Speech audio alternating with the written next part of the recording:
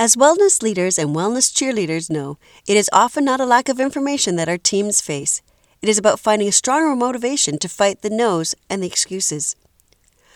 Look, for example, at your smoking cessation programs.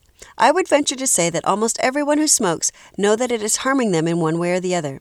It is not until someone has a clear mental picture as to what the benefits are or how they see their life without smoking that they can even hope to be successful.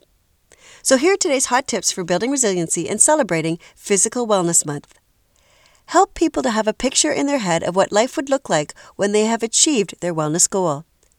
So my picture is to be able to run a successful business and have the creativity and motivation to keep trying new things. It is to be teaching karate to young boys and girls when I'm older. I want to be that cool grandma that goes on the roller coaster rides and can walk along the beach. I want to be in my gardens, and I want to stay living in my 2-story house. I want to be sure-footed and not afraid to go out and about. I want my back to be straight and my eyes looking forward, not hunched and looking at the ground. So I try to walk a couple of times every week, sometimes complaining the whole way.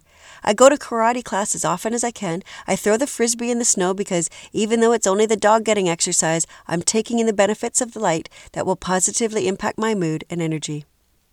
There are so many wellness programs that you could host at your workplace. How are those programs going to help your team be who they picture themselves being? Looking for resources to build your healthy workplace? Check out my top 10 tips under resources and courses at WorkSmartLivesmart.com.